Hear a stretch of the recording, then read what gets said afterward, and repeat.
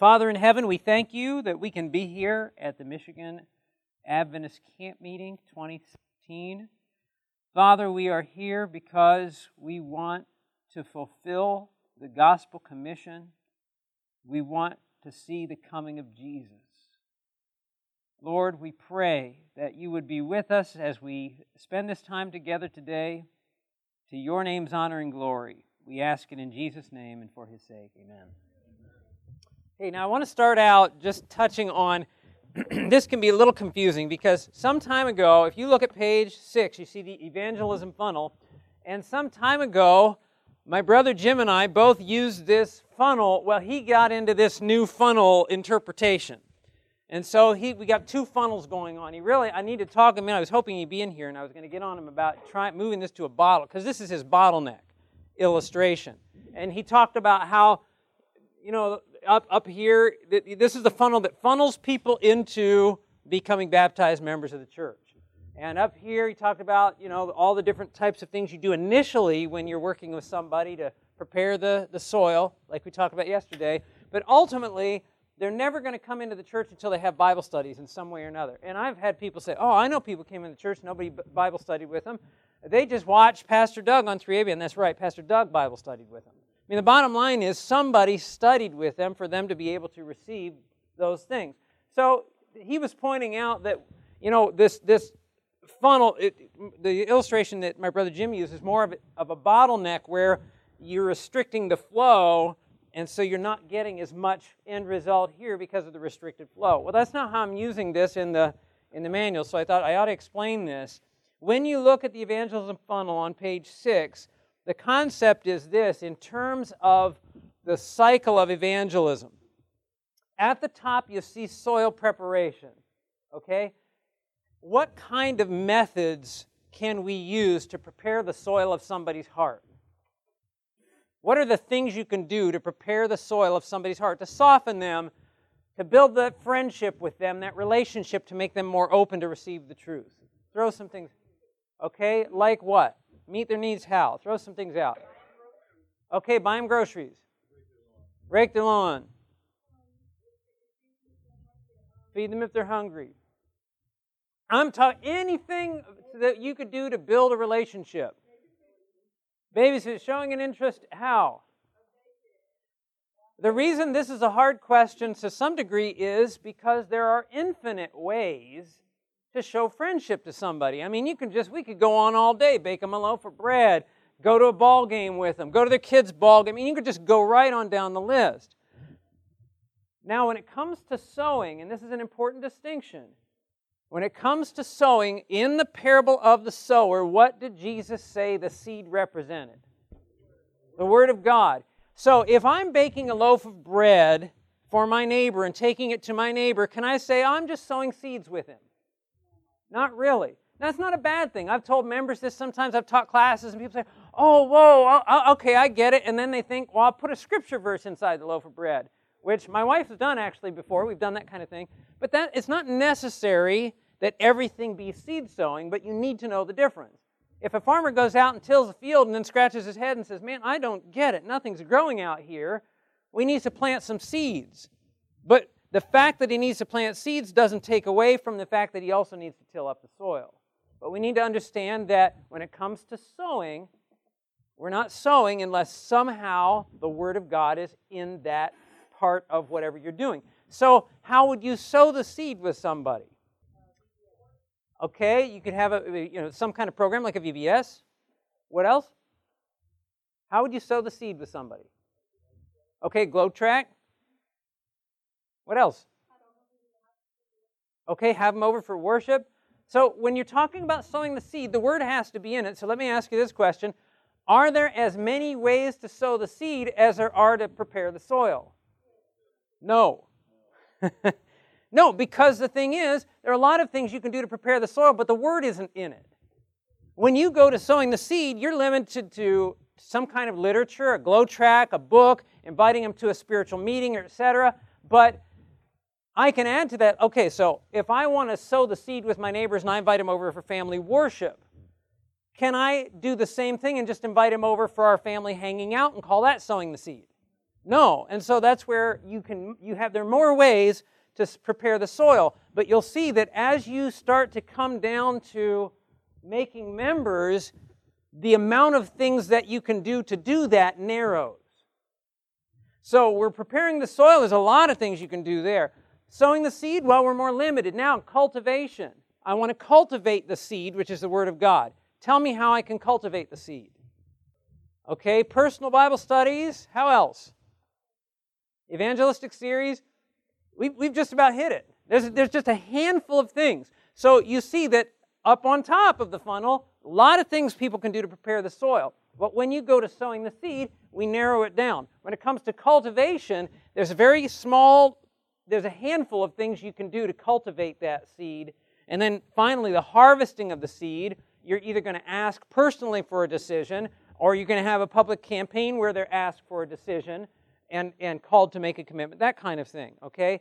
And now, the way that this illustration works in the manual is, the point that's being made here is similar to what my brother Jim touched on with his bottleneck. Because there are so many ways to prepare the soil, there are a lot of church members that want to prepare the soil. Preparing the soil, for one, is easier. It's not as invasive. It's not as requiring as much self-denial. Going and being nice to my neighbor, it's going to be awful difficult for me to get my neighbor real mad at me because I went and did something nice. But when I cross their beliefs, I'm not worried to go over to my neighbor's house and say, hey, would you mind if I shoveled your driveway, the snow out of your driveway? How dare you? I'm not worried about that happening. But when it comes to me sharing my faith, that's where we get a little more nervous. And so what happens is when you have church members, the laity getting involved, and even the ministry in trying to reach souls, there are a lot more volunteers up on the top of this particular funnel than there are at the bottom. Because cultivating. I'm not a preacher, and I can't do an evangelistic series, and I feel awkward about kind of invading. In fact, I've had church members ask me this before. They're like, Pastor, why? My neighbors are good Baptist people. They're happy being Baptist. Why would I go and disturb their life by sharing the Sabbath with them and put them in all that turmoil and everything else? Something the devil has done to us is he's convinced us that the truth is a burden instead of a blessing. And that's not to say that my Baptist friend may not have a challenge that they're going to have to wrestle with, but that challenge is going to bring forth an experience that they're going to thank me for over and over.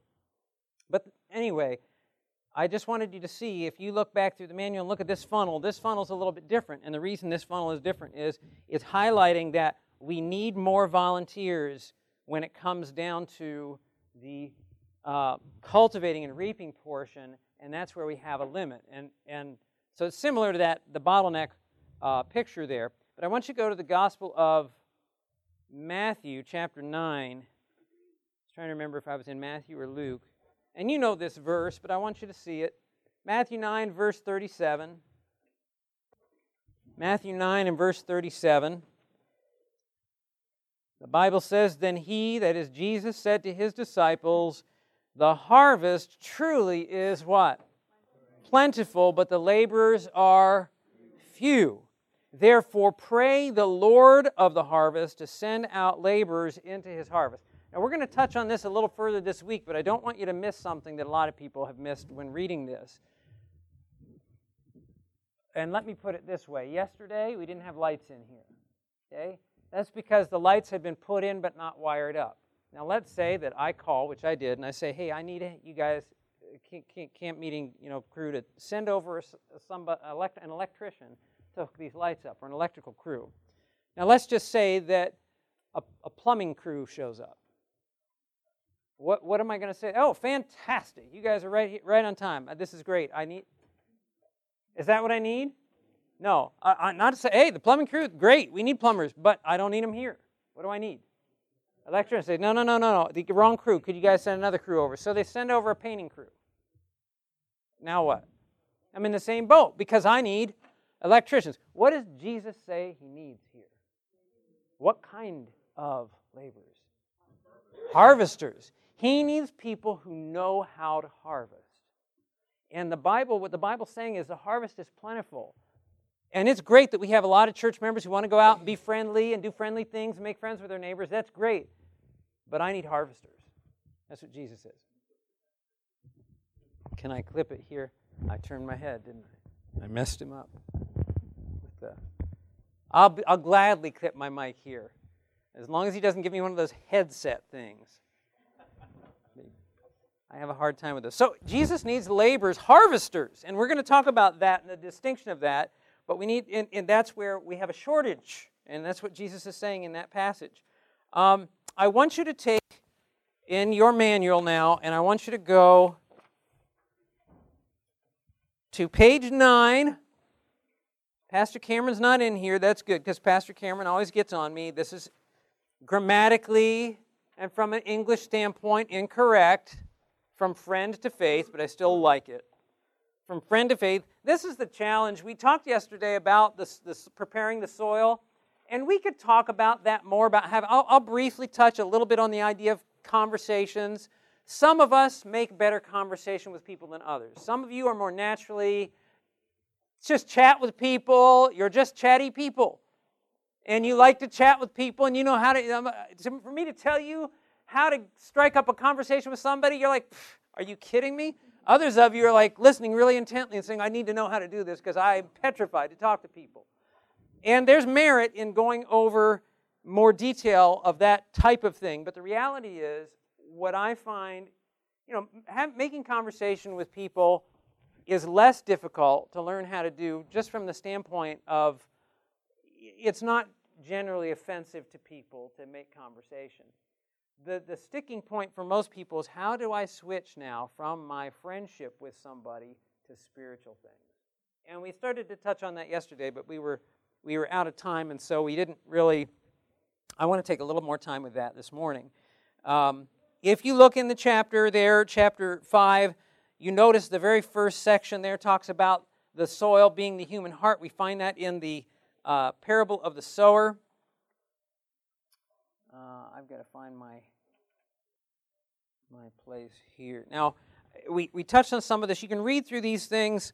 If you look across the page, letter D asks, where do we look? If I'm looking to cultivate a friendship, what did Jesus say in Acts chapter 1:8? He says, the Holy Spirit is going to come upon you. He says, I want you to wait in Jerusalem till the Holy Spirit comes upon you, and you shall be witnesses unto me. Does anybody remember? In Jerusalem, in all Judea and Samaria, and to the uttermost parts of the earth. Does anybody catch what's happening there? Where's he start? Home. And then what? It widens out. Does it stop at the borders of home? Does it stop at the borders of family? And the reason I'm asking that is, for a lot of people, it's right for us to have a burden for our families, for our loved ones. But I'm not going to spend a lot of time on this morning. We're going to get to it when we talk about understanding conviction better. But there's a lot of success in soul winning. And I got to be careful to use that word. And this is what I mean by that. The Lord makes himself responsible for our works. In fact, one of my favorite statements, and it's in the manual, but it's not right in front of me. It's in Desire of Ages. No. Christ's Object Lessons. I want to say 363. I was going to say 363 or 393. I was getting dyslexic there a little bit. So it says, when we give ourselves wholly, W-H-O-L-L-Y, wholly to Christ, and in our work follow his directions, he makes himself responsible for the success of our honest endeavors. Christ's Object Lessons 363. And Ellen White goes on in that statement to say, he would not have us conjecture. I'm sorry, so I missed that. I mixed that up a little bit, because it's not our honest endeavors, because it goes on to say, he would not have us conjecture as to the success of our honest endeavors. Not once should we even think of failure. We are to cooperate with one who knows no failure. And that's a powerful statement. So when I say success, there are things that look like failure in our eyes that aren't failure at ours. Nothing you do for Jesus is going to be a failure, because he's going to make that work. okay? So when I talk about successes, I'm just saying there are things that we can do that are, God's given us principles that will help us to know how to labor more effectively. And one of the key things is learning to categorize your interests, know where people are spiritually and how open and receptive they are so that you can prioritize your time in the right way. And an illustration, Cameron touched on this a little bit, but I want you to imagine that I have 2 trees here. I have an apple tree here with shiny red, and let's say they're both red delicious trees, okay? Because otherwise I get mixed up on it, because I'm going to talk about the other tree having green apples, and you're going to be like, well, it could be golden delicious or something like that. So you got a red delicious tree, 2 of them. This one here has these bright red, they look so good, apples. And then over here we have a tree with little green apples that sometimes are good because I grew up around apple trees, but they can make you sick if you eat too many of them. Okay, so you've got the tree with the green apples, you've got the tree with the red apples. Now let's just say that you have your heart set on this one green apple. It's just sitting there and you're just like, I want that apple. It's not ready to pick yet, but I want it so bad. And all your attention is focused on that green apple. So you're just going to wait on that green apple. You're going to work on that green apple, and you're going to wait for that thing to ripen so you can pick it. What is happening while you're doing that? These are ready to be picked, but you're so myopic and focused on this green apple that you're missing the other opportunities. That's what we often do with our families. Our loved ones are so dear to us that we sometimes let them shut out from us the rest of the world that is without Christ. Now, what would happen if I were to just say, look, that green apple's not ready. I'm going to go over here and pick some apples. Am I neglecting that apple? Am I turning my back on that apple? Am I being insensitive to that apple? No. It's just not ready yet. And if I can discern that, then I can increase my productivity, because I can come over here and get some of these apples, and I can go back over here. Ooh, look, it's getting a little pink, right? It's starting to ripen. Not ready yet. I'm going to go over here some more, pick some more apples. Now I don't lose these apples, and soon this one will ripen, and then I can pick it. And we've got to learn how to work with different classes of people, or see where, no, I shouldn't say classes of people, but where people, different interest levels of people, and we're going to talk about that a little further as we go, so that we can maximize our, I was going to say success, so I'm looking for effectiveness in soul winning. Not neglect. And the reason I'm touching on this a little bit is when I talk about focusing your attention on, let's say, a person over here who's making a lot of leaps and bounds and really responding to spiritual things versus a person over here, sometimes I have people say, well, that's mean. I mean, you're just going to let that person be lost. No. You got to understand that when a person is at a low interest level or a disinterest level, you don't lose ground very fast because they're not making decisions. Anyway, I don't want to get into too much of that now, just to say that's going to be a benefit. We're going to talk about that as we go on. But where do we look? On the bottom of page 10. Family, friends, co-workers, and neighbors, great. Missing members. Number 2, church visitors. I'm going to tell you there are so many people who visit our church. Let me tell you something, that this is a little secret that I'm going to clue you in on. If you become intentional about connecting with church visitors, the Lord will send your church more visitors. I guarantee it. The Lord's in charge of the work. And there's a statement in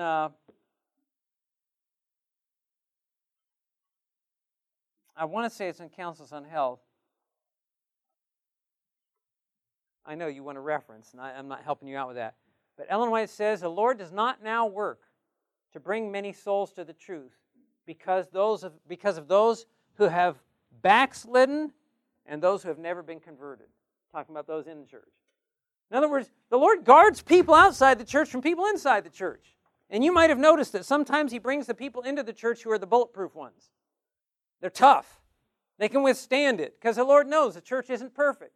But He would prefer the church would at least, press on toward the goal and seek to be more Christ-like. So what happens is church visitors are great potential interest to study with.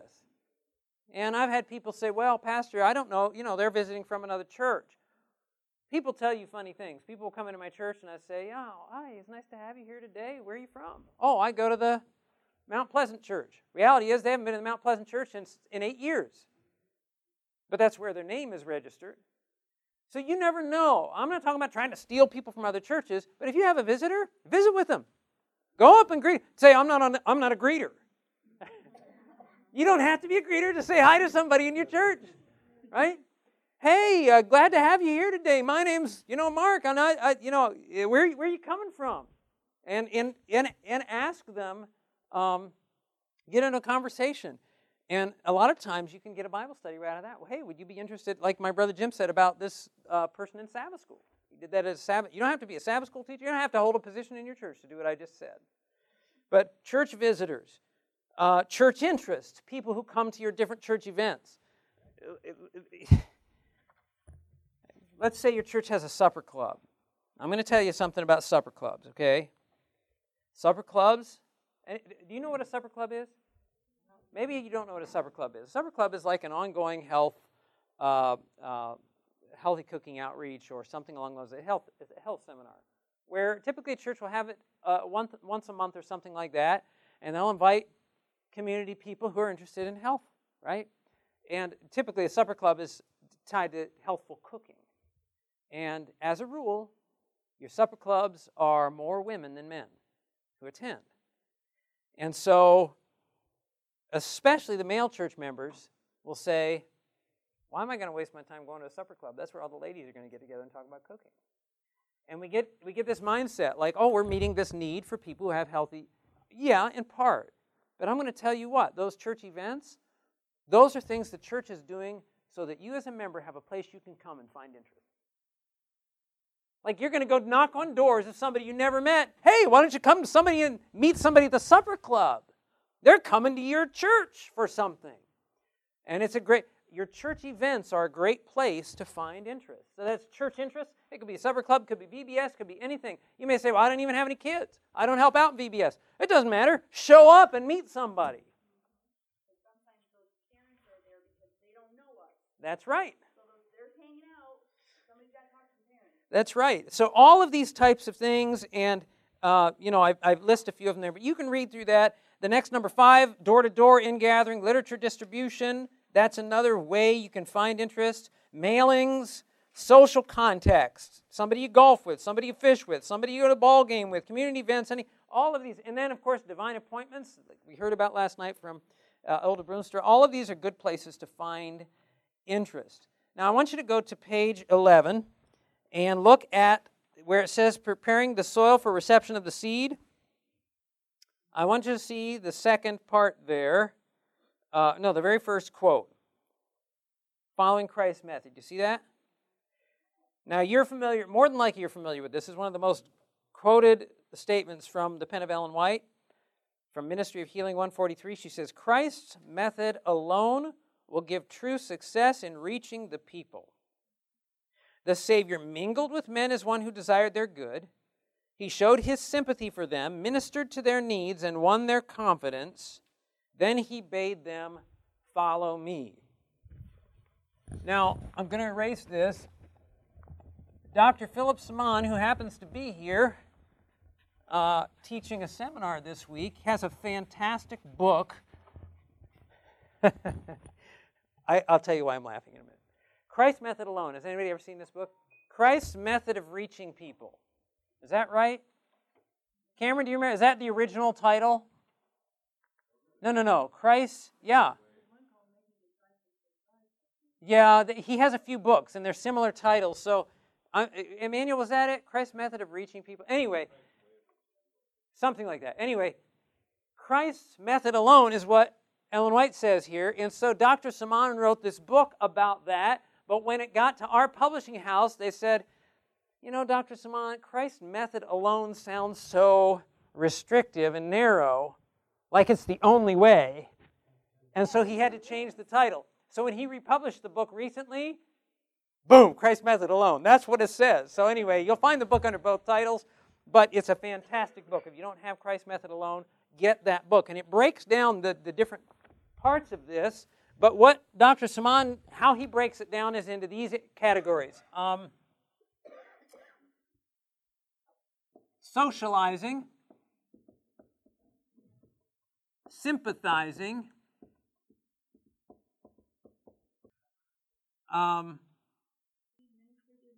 Serving. I blanked on it for a minute. And I'm going to do this way, okay? And you'll see why in a minute. And saving. He breaks those down into these 4 things. Jesus, what's the first thing it says? He mingled with men. He socialized with people. And you'll read in the Spirit of Prophecy, it talks about how Jesus met people all over the place. He met them at work. He met them in their secular activities. He met them anywhere he could meet them so that he could make a connection and start to develop this relationship with them. Now, sympathizing, these two go together. You can't sympathize with somebody you don't socialize with. In other words, when you don't, in fact, here's a quote for you. This will be in your reading. You got a reading assignment tonight, okay? Woohoo! Reading assignment is in the book. You may have read this before, but I don't know how many times I've assigned this chapter. And it's good to read and reread and reread. It's in the book Education. It's chapter 31, and it's called The Life Work. And it's about the life work of everybody who's a follower of Jesus. It's a phenomenal chapter. In fact, you read it and you're like, oh, I've heard that quote before. I've heard that quote before. It's got these great quotes, and one of them is this one. Acquaintance awakens sympathy. And sympathy is the spring of effective ministry. Okay, you can't sympathize with somebody you don't know. How many times have you met somebody and you begin to talk with them and you start to realize, wow, people in your own church, you're like, man, this person's really been through it. I didn't even have an idea. Has that ever happened to any of you? And your heart starts to do what? You start to go out to them, right? Wow, I didn't even realize. You can't sympathize with somebody you don't know. So you socialize as you mingle with people. And really mingle with people. Not the, hey, how you doing today? Nice day, isn't it? Nice weather. In fact, I tell people, it goes for all of us. You know how many people in our churches we don't even know, and we go to church with them every week? And you ask them on Sabbath, hey, how you do this? Ask. Go up to somebody. This is typical. We say, hey, how are you doing today? And what's somebody going to say? Good, well, fine, something like that. Ask them twice. You'll get a different answer.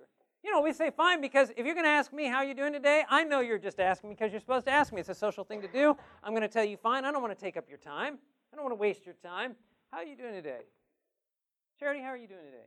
Good. How are you doing today, Charity?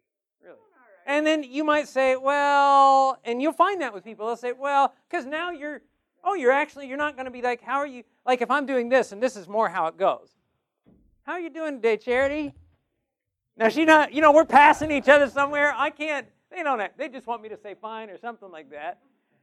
And so when you stop and ask again, anyway, the point is, as you get to know people, you begin to sympathize with them.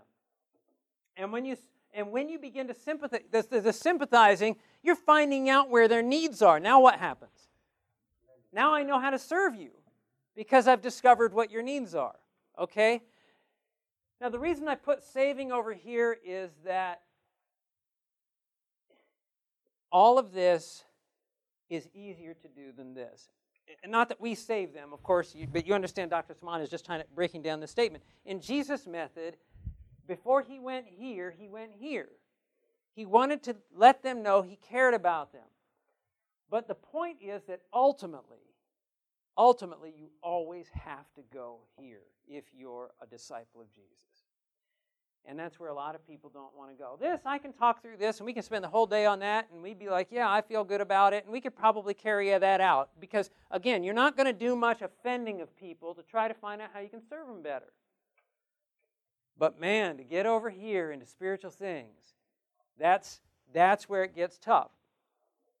And I wish I could tell you, I was going to tell you last night, and I told you it would be a lie, to say, hey, look, I've got this silver bullet way that here's the one thing that you need to know. You do this, and it's going to work for you every time. You're going to find your way into. I was talking. There are all kinds of ways to share this different method. Now you were talking, Brother Sutton, about peeling the onion yesterday. That's just for it. It's just Mark Finley's way of doing fort. He talked peeling back the layers of the onion. What are you doing? You're starting on the outside with things people are more likely to talk about easily, like family. And there's another acronym besides FORT. We talked about FORT yesterday. There's SHIRT, S-H-I-R-T. That's self, hobbies, interests, religion, testimony. But the point is, you talk about things that people like to talk about themselves, and usually if you're talking about family, whatever, it's easier, and you're getting toward the center, okay? I think somebody mentioned to me that Phil Hammond had done the New Words for Witnessing, but it went back to Pastor O'Phil, not Richard O'Phil, but his father. And I've heard so many things being in this field that do this. Oh, if you do it this way. Oh, if you do it this way. Look, it's all the same. There's no silver bullet to this. There's no, you can do this, and this is going to cut it for you every time. And when it comes down to moving from the secular to the spiritual, it's always going to be hard. I'm going to say 98% of the time it's going to be hard. You'll have those times when somebody comes up and just asks you, what church do you go to? I'm interested in the Bible. You know something about the Bible, Charity? Would you study with me? That kind of thing happens, but it happens rarely. Usually it's you needing to make this transition. And for most of us, it's uncomfortable to do it. I wish I could tell you otherwise. But here's the method. You do this, and it's not going to be uncomfortable. For myself, to move from there is like, okay, now I've got to go into somehow, at some point, you go here. And I'll tell you something else. I've had people say, you got to be careful sharing things. You got to really build a relationship with somebody first, which is good. But for some people, that means you've got to know a person 10 years before you ever share Christ with them. Now, let me ask you this question. How long does it take to build a relationship with somebody? Enough of a relationship to share spiritual things. There's no one answer, is there? There's no one answer. The Holy Spirit is always working on people. It varies. I like to bring up the story of the woman at the well, Jacob's well, because Jesus built a relationship with that woman at the well. But all in that course of time, he built a relationship with her and then shared the gospel with her right there. Boom. And so you don't need a lifetime to build a relationship. Some people take longer than others. A lot of times there's a duration of building a relationship, not because the person needed it, but because we were so scared to do anything different. Pastor Tom Hubbard just got ordained here and worked with us at Emmanuel Institute and off and on still does some things for us. But Pastor Hubbard is, when he came through our Emmanuel program initially, got involved in the ministry. There was this neighbor friend that he knew for years. I want to say it was like 10 years or something. And finally he felt like, man, I've got to get into spiritual things with him. And the approach he took was they were started to talk about what was happening in the world. And Tom thought, wow, this is a great opportunity. And so he took that opportunity. Wow, look at the crazy things going on. This is what Bible prophecy talks about. And he says when he got into it, he said, this guy just, boom, he responded right away like, I've been waiting for you to bring something like this up for years. And he realized it was his own fear that kept him back. Sooner or later, you make the transition. When the farmer goes and rototills the ground, whether it's you in your garden or a farmer in his field, how long does that farmer till the ground? Until when? What's done? Until it's ready for the seed. Don't miss this. The only reason he's tilling the ground is to plant that seed. Farmer doesn't till the ground just to till the ground. I'm tilling the ground again. He's only trying to find that way to plant the seed. And so when you're here, now some people get on this. They say, you need to have a disinterested benevolence, which is a term Spirit of Prophecy uses. But you can't. How do they say it? When you're trying to build a relationship, I've had people say you shouldn't just be wanting them in the church. Why not? Why wouldn't I want them in? If I can do all of this here, it's just like Phil Staples, the truck driver I told you about yesterday. I can do all this here, and the guy can still be lost. It was the late Pastor Tony Sorigliano used to say, if we do all of these great things that we do over here with the preparing the soil, if we do all these things for people and we never share Christ with them, all we're going to have is a bunch of healthy, well-adjusted people in the lake of fire one day. Right? Not that those things aren't good, but there comes a time when the farmer has to plant that seed. He's tilling the ground because he has a desire to plant that seed. And Ellen White says that when Jesus was talking with that woman at the well, he had an ulterior motive. You read it in Desire of Ages.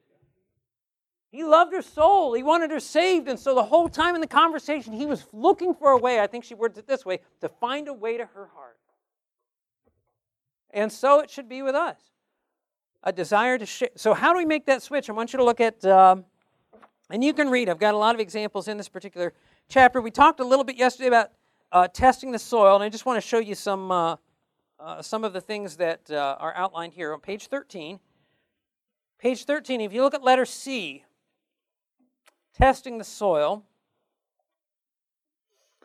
Now let me ask you this, and it's listed out here, so I'm not going to read it yet.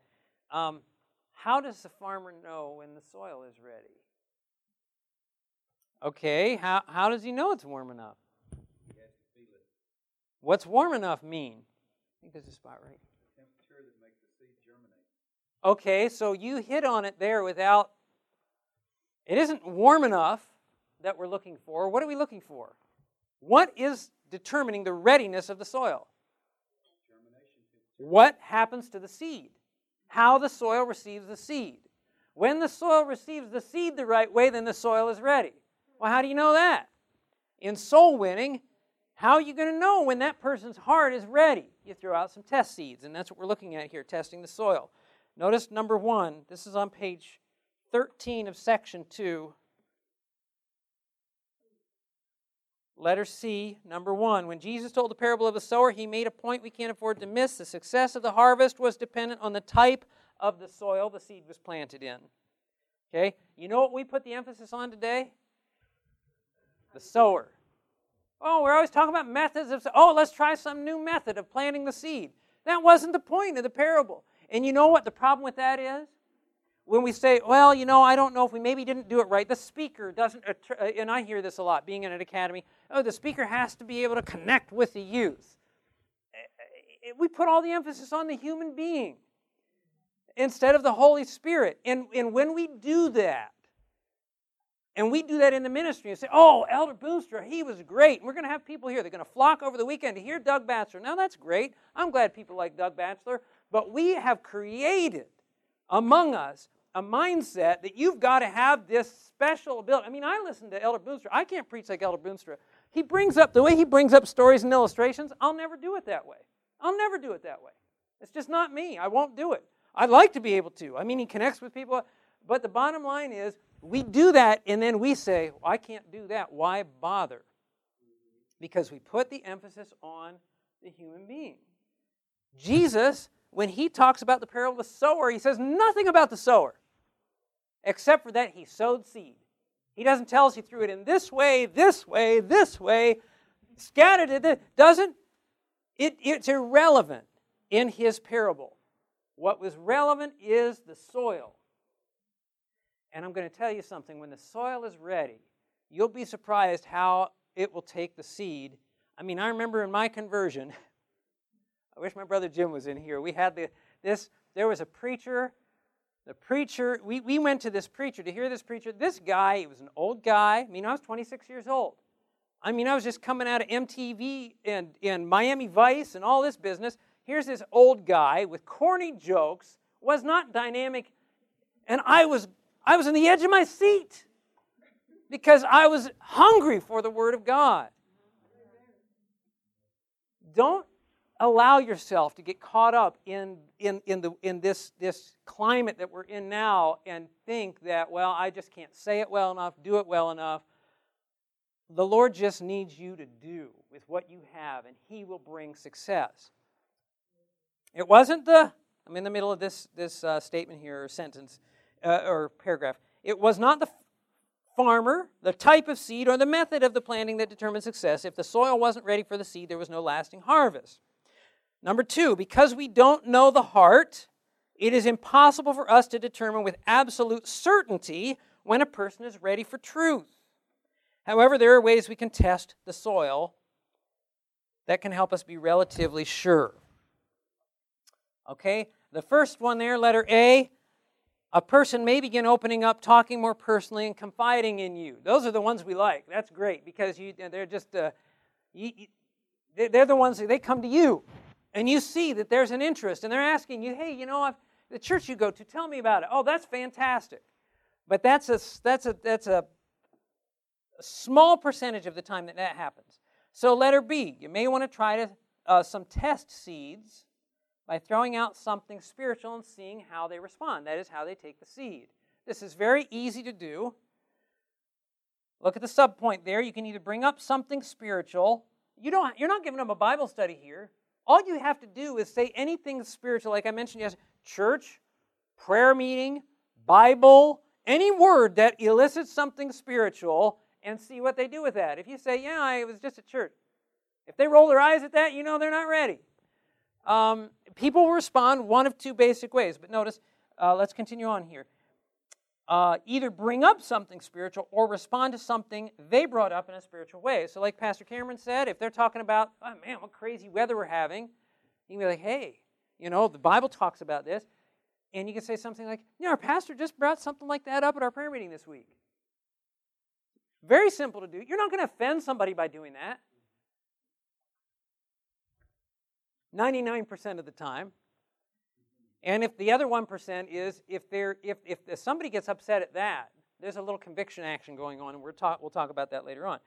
But in most cases, nobody's going to get on you because you brought something up. Oh, yeah, because you're having a conversation. Yeah, I'm just having a hard time with my teenage daughter. Sometimes she's such a handful. That's not an illustration, by the way. I'm being honest with you. My daughter just turned 13, so I think she thought she was a teenager for a long time before that. Mrs. Boothby knows a little bit about that. Anyway, she had her as a student. So anyway, somebody may say something like that, and you say, our church sometimes they do parenting seminars. I think you'd be maybe interested in that. Nobody's going to get mad at you for bringing that up. They just say something like, yeah, probably not. Or they may say, okay, thanks, or whatever. But what are you doing when you say that? When you say something? What are you looking for after you put that out there?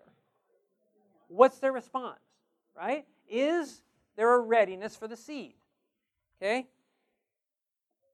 So let's say a person says something about the crazy weather, we're having difficulty with their teenager. Here's some things that you can say.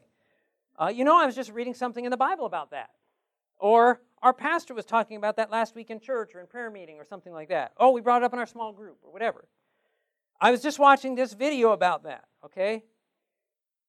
For example, just reading on down the page, if they comment about the weather, like what crazy weather we're having, you can respond with something like, I know, it reminds me of something I read in the Bible about weather going crazy in the last days. Now, they're going to respond one of two ways, which you'll see there under subpoint 3. They'll either say something like, oh, really? What church do you go to? Or something that's open and they're interested, or they'll change the subject. They're either going to engage you on it or they're going to dismiss you on it, okay? But it's as simple as that. It's not a difficult thing. That helps you to know whether they're ready, okay? Because you can't read the heart. And then what you want to do over time, let's say that they just kind of spurn you and they're just like, no, I'm not. Fine, you keep your friendship going with them and you'll throw a test seed in that. You just keep tilling, right? The soil's not ready, you keep tilling. And then you'll throw the test seeds in later. And soon, that soil's going to be ready for the seed. And I'll tell you something. It's not just your tilling that gets it ready for the seed. The Lord in heaven gets things ready for the seed. I had a house I moved into in Coldwater. I was in Coldwater, Michigan. I used to think when I did Bible work. I was an electrician before, and I did Bible work for a while. When I was a Bible worker, I used to wish I was a pastor. Man, it would be so easy, but a lot of people don't even know what a Bible worker is. But people know what a pastor is. And I thought this would be so easy if I was a pastor, because you always talk about what you do, right? What do you do for a living, Janelle? She'd say, I'm a teacher. And she'd say, naturally, she should say what? What do you do for a living? And then I'd say, I'm a pastor. And bam, there we are. We're right into spiritual conversation, right? I thought that would be so easy. Not so. People are intimidated by pastors. That shuts down more conversations than anything. I don't even tell people I'm a pastor, because I can't witness as easy when people know I'm a pastor. So, well, I do tell them if they ask what I do, but I'm not real. Before I thought I'd just throw it out there. Hey, I'm a pastor. No, I'll tell them if they ask. And this is what happened in Coldwater. We move into this neighborhood. People across the street. This nice couple, my wife and I just moved in, and Jeff and Molly. Well, we went over and talked with Jeff and Molly a little bit the day we were moving in. Well, it was one of the days we were moving our stuff in, and they were out in their yard, and so we went over to meet them. And yeah, what do you do for a living, Jeff? Oh, I drive a truck. What do you do? I'm a pastor. Yeah, then they were polite and everything else, but it was just kind of like, it just felt like this. And from then on, it was Jeff and Molly across the street. How you doing? That's just, they had no real interest in getting real close to a pastor. And it further complicates things sometimes when you're not just a pastor, but you're a Seventh-day. Oh, what church? Oh, great, you're a pastor. Hey, my brother-in-law's a pastor. What church do you pastor? Seventh-day Adventist Church. Oh, So, you run into interesting things like that. Anyway, that's how it was with Jeff and Molly for a while. But they knew I was a pastor, and I don't want you to miss this. Listen, I'll finish up this section. Wes needs to get started. But the bottom line of making this transition, there are things you can do during the test season and whatever. But we are far too afraid to be spiritual. Okay? If you work in a secular job, your coworkers have no problem coming in and telling you the movie they just saw where everybody's guts were blasted out by the hero or the enemy or this and that, and they're giving you all the details you didn't want to know. And they don't care at all about offending you. Why are we so worried about offending them with Christ? There's nothing wrong with being overtly a Christian. And they may not be Christian, they may not like Christians or whatever else, but you want them to know you're a Christian. I'm not talking about preaching at them, but be who you are. Don't be afraid to be who you are as a Christian. Two quick stories. I got to remember both of them now. I'm thinking of the second story, and I'm trying to remember the first story. Oh, Jeff and Molly, because I was in Jeff and Molly. So, anyway, they knew I was a pastor. Well, Molly got pregnant, and Molly ended up losing her baby. I was out doing visits, and my wife called me, and she said, Molly came over today, and she lost the baby. She wants to know if you can go by and pray with her. Well, we had no connection before that, but I'm going to tell you, the Lord directs things in people's lives that you can be praying for somebody. It may be a loved one. It may be somebody you started witness to at work or whatever else. You're getting nowhere with them, and you're wondering what's going on. The Lord has ways of reaching people. And we need to understand this. God is not the author of tragedy, but God allows tragedy if it will save a soul. God's far more interested that a person goes into heaven saved for eternity through that crippling car accident than be lost with all their functions. Okay? And the Lord will do that for people. And so, it gave me an opportunity to go home. I went straight to Molly's, prayed with Molly, had an opportunity, and that obviously changed our relationship. But the Lord was able to work that out. Now, one more story, and again, this is on the idea of being openly Christian to people. One of our students who came through our program, named Andrew came through, had been an atheist, had a Christian background, but just kind of decided there was no God, was going to MSU, right, Daniel? And he said in all of his group of friends, there was one guy, only one friend he had that was a Christian. He knew he was a Christian because the guy was overtly Christian. I mean, he might have had others that he didn't know about. And the reality is some of us are just afraid to be Christian. But this guy was always like, how's it going today? Oh, God has blessed me today. Praise the Lord. Just little things like that. He never got into a Bible study, preached a sermon to him, but he was always talking about God and always talking about Jesus. And he said this one situation came up where Andrew said this his name is escaping me right now, his Christian friend. But his Christian friend, they had a mutual couple that was mutual friends of theirs.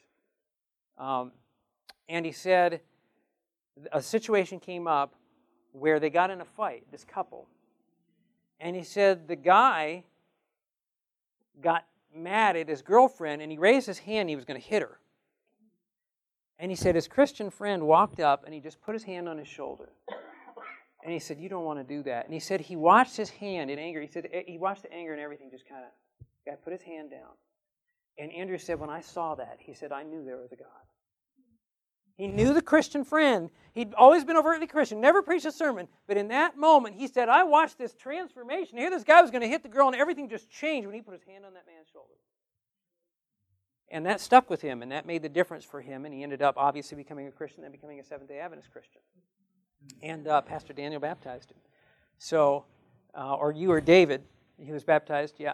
And East Lansing Church. So, God, don't be afraid to be Christian. The ultimate switch to spiritual things, there's no silver bullet way to do it. There's no, oh, this is the way you're going to do it. It's going to be easy and you're always going to feel comfortable. You may feel uncomfortable about it. But the reality is you've got to understand that you may be the channel Jesus is using to win a soul, to bring somebody to the kingdom. You might be the only channel that He has. The Lord puts us in where we are for specific reasons. Don't be afraid to be the Christian that God's called you to be. You don't have to be preachy to people. Throw out those test seeds, and don't be ashamed of who you are. And the Lord will arrange things so that you will make those connections, and you'll be able to witness for Him. Now, Pastor Wes is going to talk more about, he'll revisit some of this from the perspective of not just, starting initial contact, but just inviting people to Bible studies. And he's going to give you a lot of real good practical ways to do that. How many of you called anybody last night after our class yesterday and asked them if they would do you a favor? Okay, that was you had a break last night. Now tonight, I want to ask, how many of you yesterday thought about calling somebody and thought of somebody to call? How many of you are willing to do that tonight? Okay, I'm going to be asking tomorrow. Pastor Tony did that. I'm doing this because Pastor Tony did this to me. How many years ago was that? 17 years ago. I still remember that. And I remember people getting Bible studies. It was at camp meeting. It was a Pennsylvania camp meeting. Well, you're going to leave here. I want you guys to leave here with Bible studies. You can do it. So you're not just taking a class and saying, that was good. I want you leaving here and you're doing it. Amen?